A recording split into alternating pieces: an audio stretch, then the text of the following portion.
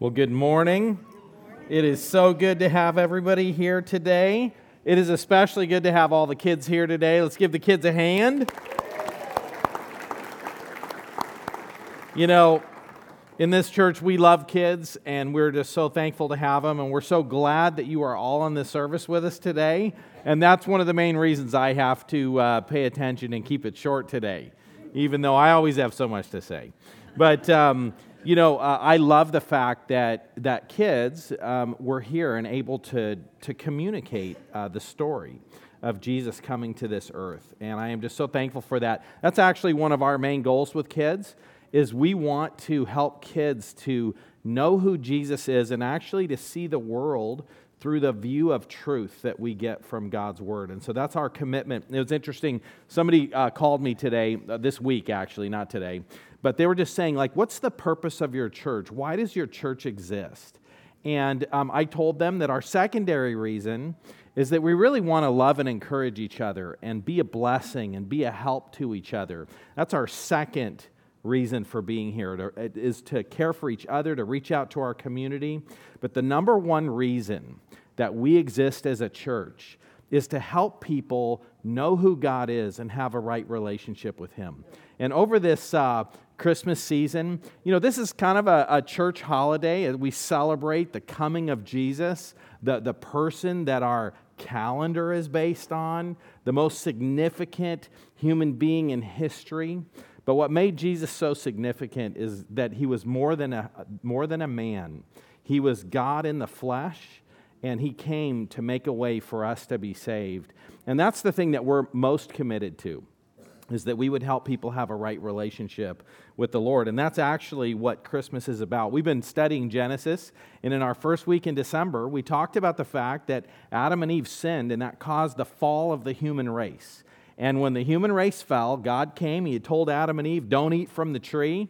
And when they did that, it created a problem. And everything wrong in this world, everything wrong with you is because Adam and Eve sinned and you inherited sin.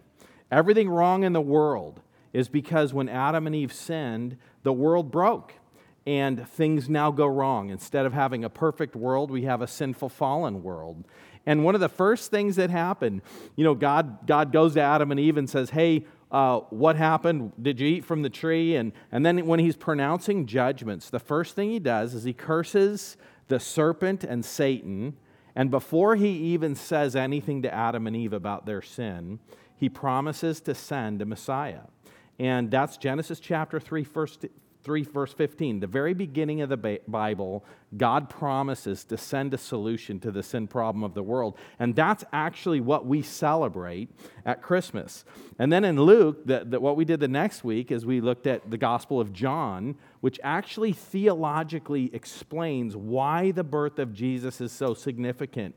I mean, kids are cute, right? And babies are cute. We all love that. And the Christmas story would be a really cute story if it was just about a baby. But what makes the Christmas story so amazing is that it is not just a story about a cute little baby being born in the manger and Joseph and Mary and all the things that happened in their life. It is a story about God taking on human flesh. And then the Gospel of Luke tells the story of the shepherds and tells a story of how Jesus took on flesh. And in Matthew, which we're going to read that account today, it tells about the wise men. And that is because Jesus is a man, Jesus is God, but Jesus is king. And that's how Matthew presents Jesus. And so He is a king to be worshiped and served. And so we're going to be looking at that. And basically we're going to see four quick things. And yes, they're going to be quick. Four quick things today. And that is that Jesus fulfilled promises and confirmed all the things that God said about who the Messiah would be. Jesus will be worshiped by some. And that's true in this room. We have people in this room that worship Jesus.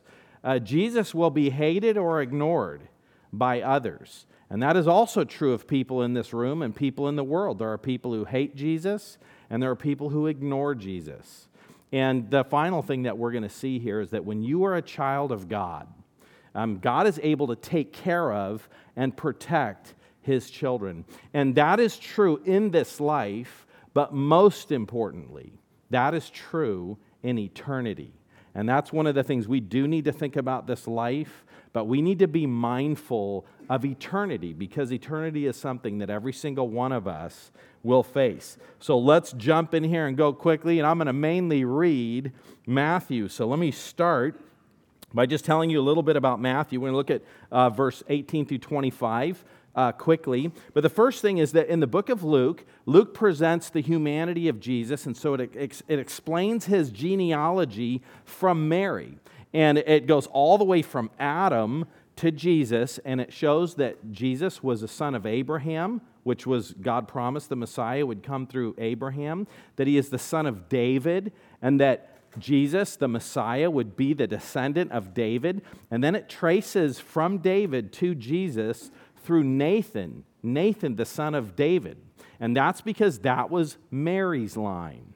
And then in Matthew, it presents Jesus as king, and so his genealogy, it was written to the Jews, just went from Abraham to David to Jesus, and it shows that Jesus was the son of David through Solomon, and that's his kingly line. And so Jesus was legally the king, and humanly he was also a descendant of Abraham and David. And so let's look at this. Matthew 1:1 just says, the book of the genealogy of Jesus Christ, the son of David, the son of Abraham.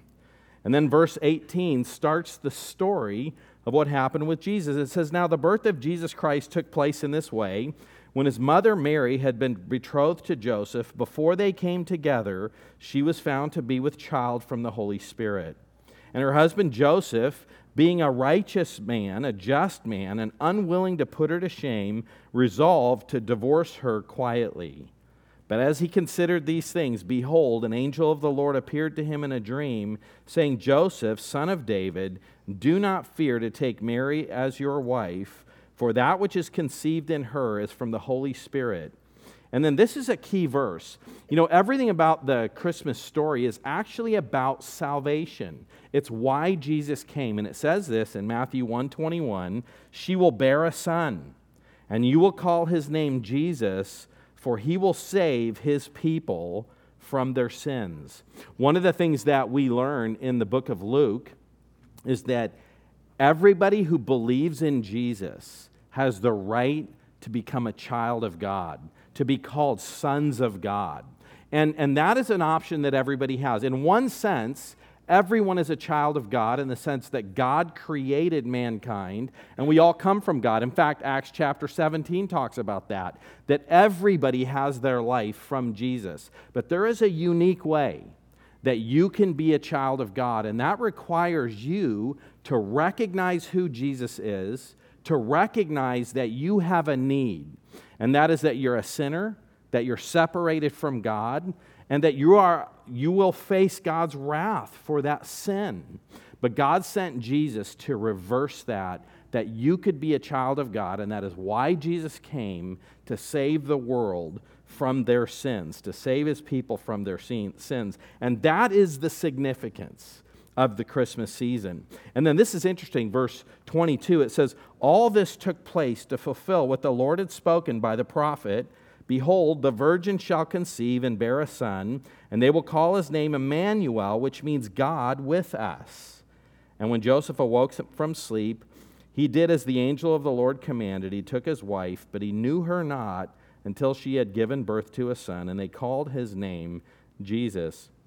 You know, one of the things that you learn is that everything that God says is true. Everything that God says is reliable. You know, the stories in the Bible about the birth of Jesus, those are not just stories. They're not just made up. Those are historical facts. And the Bible is full of prophecies that were fulfilled. In fact, many people, when they read the Bible, critics, skeptics, people who say, this isn't true, I don't believe the Bible, they have these huge problems. Because the Bible makes all kinds of prophecies that happen way before these things actually take place. And so people go, well, this book couldn't have been written then, and they try to change the dates of when books in the Bible are written, which you can't do because you can go back and figure out when the books were written. But people try to change the dates that the books were written because the prophecies are so undeniable.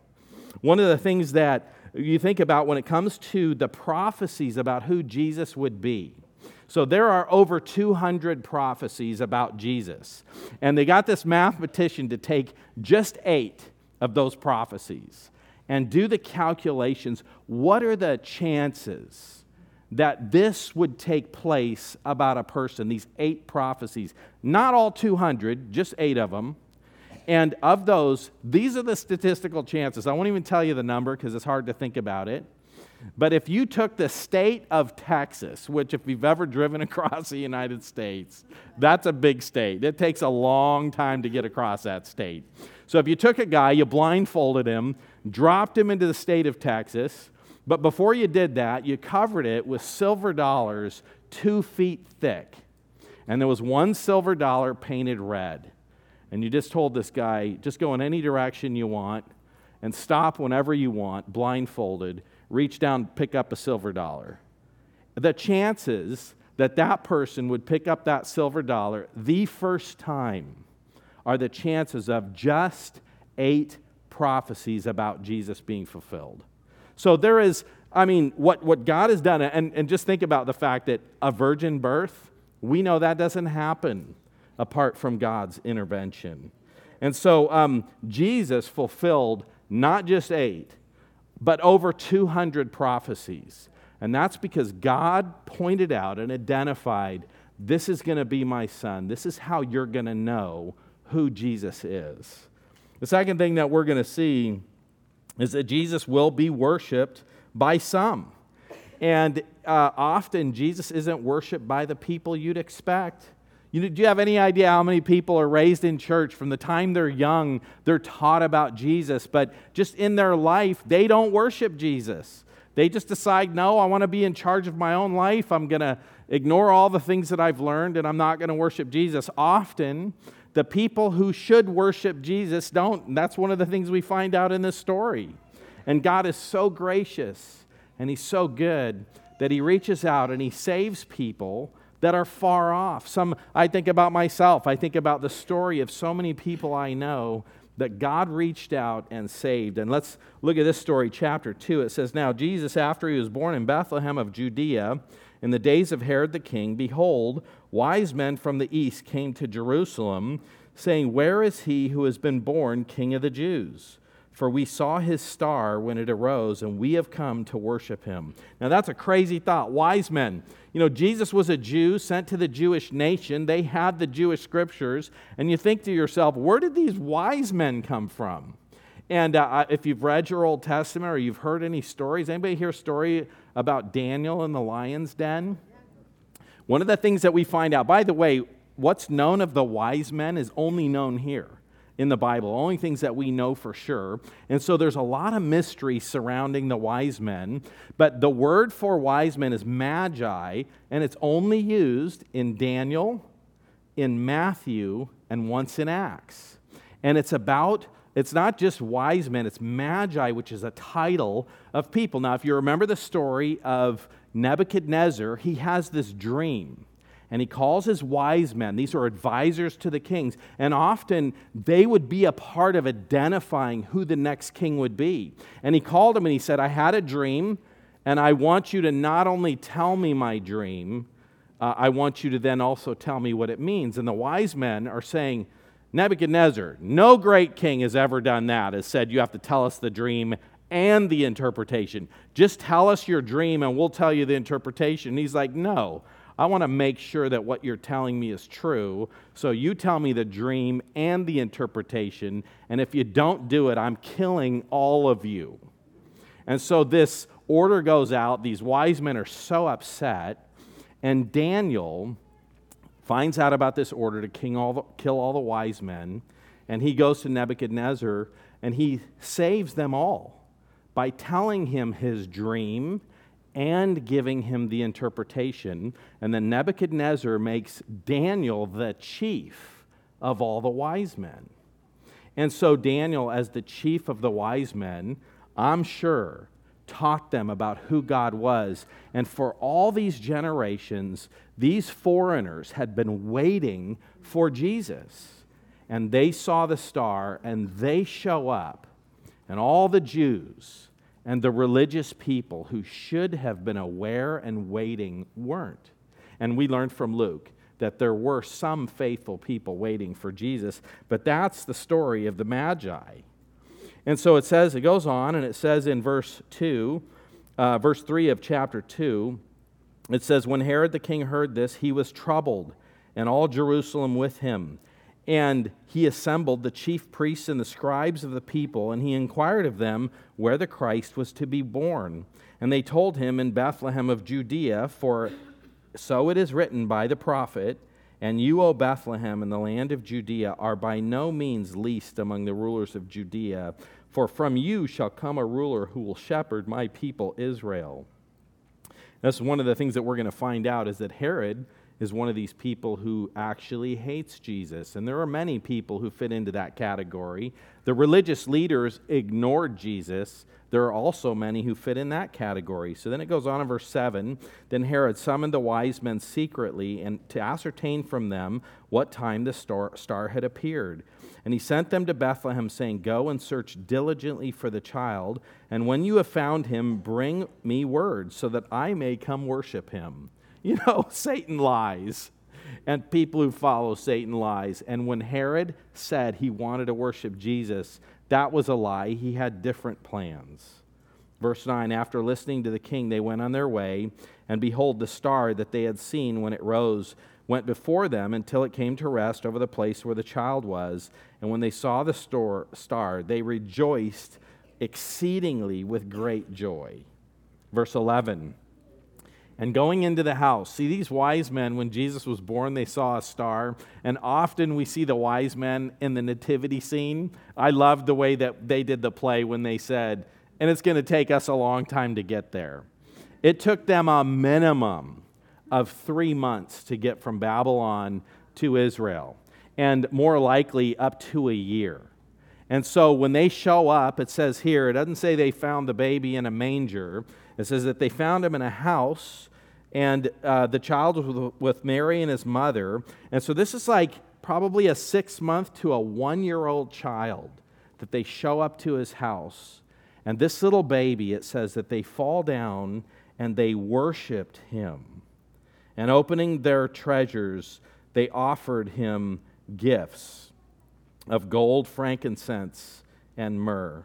So these wise men took a large journey, and it took them 6 months to a year to show up. And when they showed up, they found Jesus in a house, probably similar to this. And the other thing, we don't know how many wise men there were. People always say 3 because there were 3 gifts, but it's very likely that there was a whole caravan, that there were plenty of people that came along with them to guard them. These were very important people. And they brought him gold. Gold is a symbol of nobility and authority. One of the like, what would you give a king? You would give a king gold. One of the things we find out from the family of Jesus is he was born into a poor family. And we know that by the offerings that they gave when they took Jesus to the temple. And so this was not only something that would honor Mary and Joseph and honor Jesus as the king, but this gift was also something that would provide for them. Frankincense. You know, frankincense is an expensive, beautiful smelling incense, and it's used for the most special occasions. So gold represents the fact that Jesus was a king. The frankincense expresses his deity. We see that this is used, this incense is used in temple offerings and also in some royal processions. And then myrrh. Myrrh is also a perfume, and in lists in the Old Testament, lists in the Bible, it shows up as gifts that people would bring, something valuable, something important. But myrrh is an expression of the humanity of Jesus. It's something, by the way, that is a medicine or can be used as an anesthetic. Do you remember when Jesus was being crucified and they offered him myrrh to ease the pain? Myrrh was also something that was used to embalm Jesus. So these gifts represent not only the fact that Jesus is king, not only that he is God, but they also signify his death. You know, the wise men showed up, they fell on their face, and they worshiped Jesus. By the way, that is the right response for every single person when it comes to Jesus. And as believers, that's what we've done. This is what the Bible says about believers. Paul says, I appeal to you, therefore, brothers, by the mercies of God, to present your bodies as a living sacrifice, holy and acceptable to God, which is your spiritual service of worship. You know, becoming a Christian, recognizing who Jesus is important. But part of that personal response is to say, Jesus, in light of who you are, I will dedicate my life to worshiping you. And that's actually what Jesus calls every Christian to. And for me as a kid growing up, I knew all about Jesus. I believed everything about Jesus. But for me, I was unwilling to worship Jesus. So worshiping Jesus is about seeing and understanding who he is. But it is also about the decision to bow your knee and to follow the King of the universe. So some people worship Jesus. We also find out that Jesus is hated or ignored by others. Matthew 12:30, Jesus says this, whoever isn't with me is against me. One of the things that you discover when you read the Bible, and it says this in Romans chapter 1, verse 18 to 21, it talks about the fact that God has supernaturally put a knowledge of himself inside of every person. So there is no person on earth, and this includes you, whether or not you believe in God, there is no person on earth that deep in their heart does not know that God is real, that he is true, that they are sinners, that they are separated from him. Romans chapter 2 says that when people instinctively do the things in the law, you know, it's interesting, why would we believe that murder is wrong? Almost every culture you go to, murder is wrong. When you think about where do moral values come from? If there is no God, there would be no moral values. And yet when you look across the world, you find in a sense, though it's polluted, you find a universal sense of right and wrong. And of course that does get polluted. But the reason that people share common moral values, like for example that murder is wrong, is because God has written his law on every human's heart. By the way, that is a gift that God gives every person on earth. And there are people that are afraid of death. There are people that are afraid of what will happen to them after they die. And by the way, that is a legitimate fear. Everybody should be afraid of death and what comes next. That is something that God has put in us, and we should have that. And the Bible tells us that God's written that on our heart. But did you know that it takes a supernatural gift? While everybody has the capacity to believe in Jesus, only with God's help will you decide to put your faith and trust in Jesus. The Bible tells us that too, which, by the way, if you have Christian family members and friends, they are praying for you. And the reason that they pray for you, the reason they pray for your salvation, is that apart from God's help, though you have the capacity to believe in Jesus, you won't do it. I think about the man in the book of Mark who comes to Jesus and he's asking Jesus to heal his son of being demon-possessed. And he just says, Jesus, if you can help me. And Jesus looks at him and says, if I can help? And then he says, anything is possible for the one who believes. And this man cries out to Jesus and he says, I believe, help my unbelief. So he cries out and he says, Jesus, I want to believe in you, but I also need help. And one of the things I would say to you, if you're sitting here today, if you're not right with the Lord, if you have not put your faith in Christ, I would encourage you to pay attention to those nervous feelings that you have, those thoughts that you have as you think about eternity. Don't ignore those. Don't suppress those. Don't push those away. You know, you can train yourself to ignore things. You can just convince yourself to believe things that aren't true. And what I would say to you is don't do that. Instead, ask God to help you. Ask God to help you before it's too late, because the Lord gives us this life to make a decision about Jesus. And so that's something that God helps us with. And then it goes on, and it says that in verse 12, it says, being warned in a dream not to return to Herod, they departed to their own country by another way. This is talking about the wise men. And when they had departed, behold, an angel of the Lord appeared to Joseph in a dream. He said, rise, take the child and his mother, flee to Egypt, and remain there until I tell you, for Herod is about to search for the child to destroy him. And he rose, he took the child and his mother by night, departed to Egypt. This is Joseph and Mary. And he remained there until the death of Herod. This was to fulfill what the Lord had spoken to the prophet, out of Egypt I called my son. Isn't that amazing? Where Jesus would be born, the fact that he would go to Egypt, that he would come back from Egypt. All these details God had laid out. And then it says in verse 16, then Herod, when he saw that he had been tricked by the wise men, became furious, and he sent and killed all the male children in Bethlehem and in all that region who were 2 years old or under, according to the time that he ascertained from the wise men. So he figures out, Jesus is 6 months to a year old, and he just says, go kill every kid under 2. Man, the hard-heartedness of people who hate Jesus. And then what was fulfilled was spoken by the prophet Jeremiah. A voice was heard in Ramah, weeping in loud lamentation, Rachel weeping for her children, for she refused to be comforted because they were no more.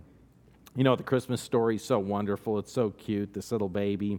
But we live in a fallen world with lots of problems, lots of difficulty, lots of pain, sorrow, suffering. One of the things for us to all keep in mind is this.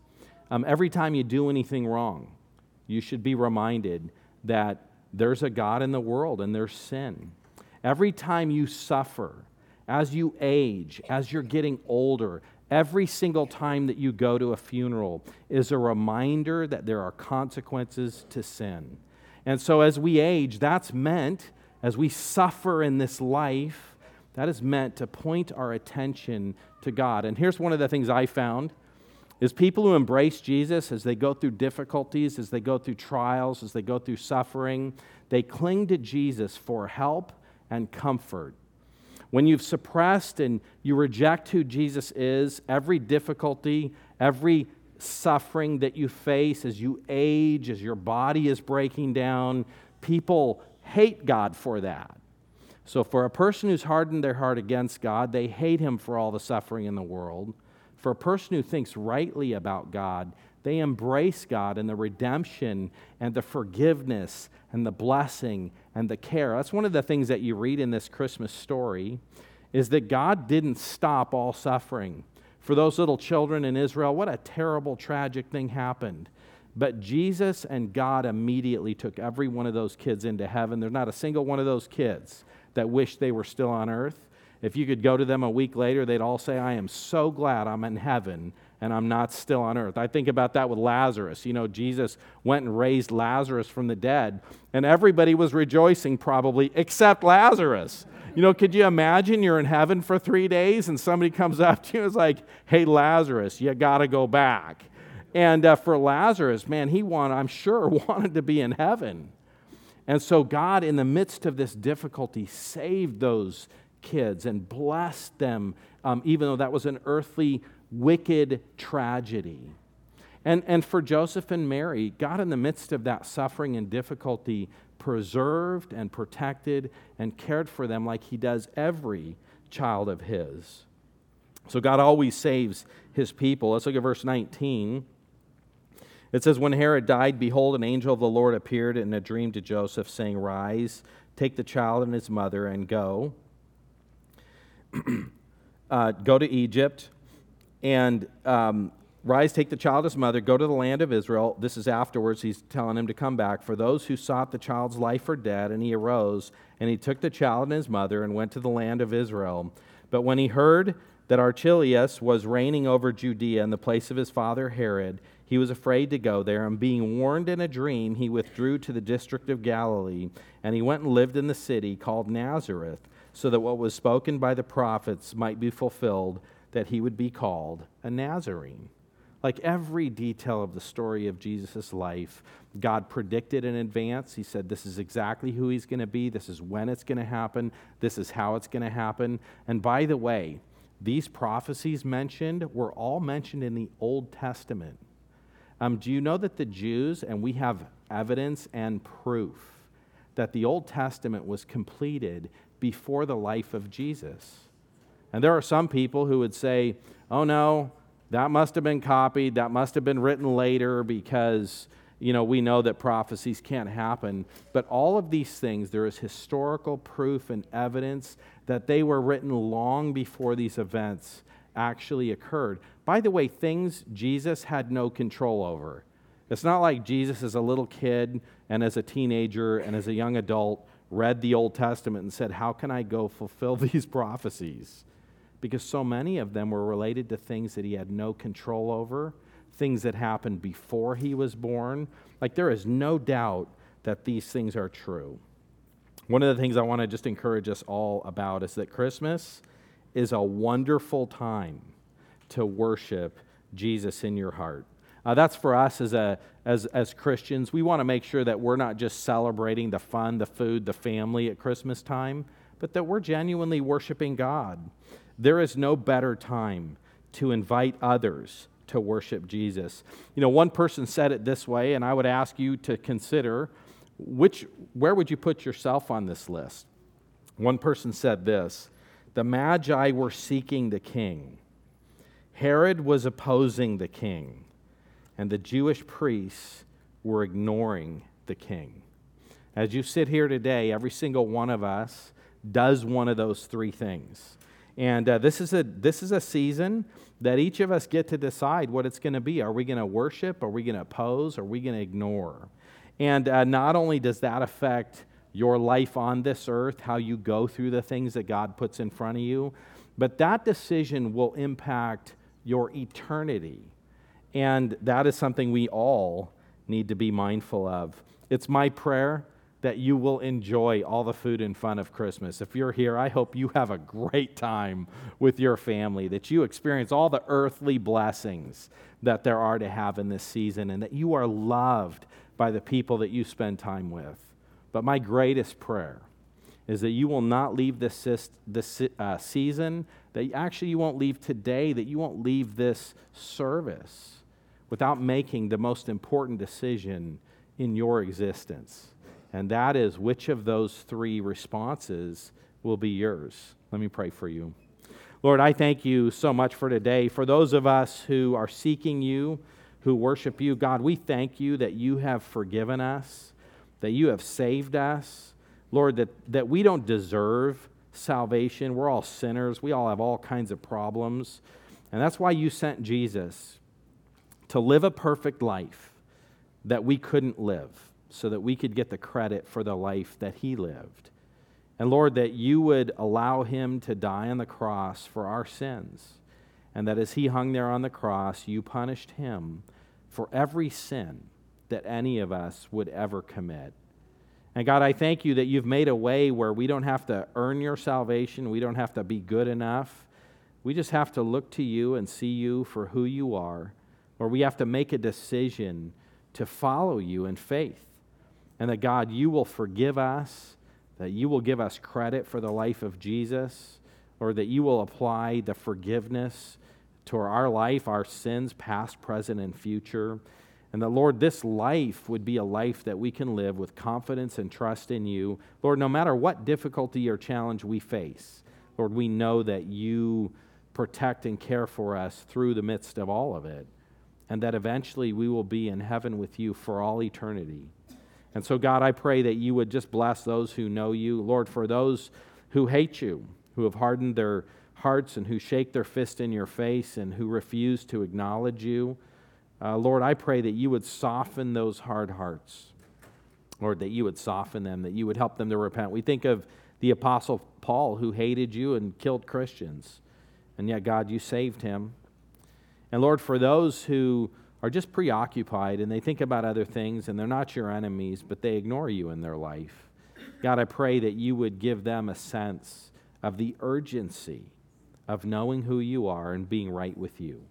And so, Lord, we just thank you for your grace, for your kindness, for your goodness.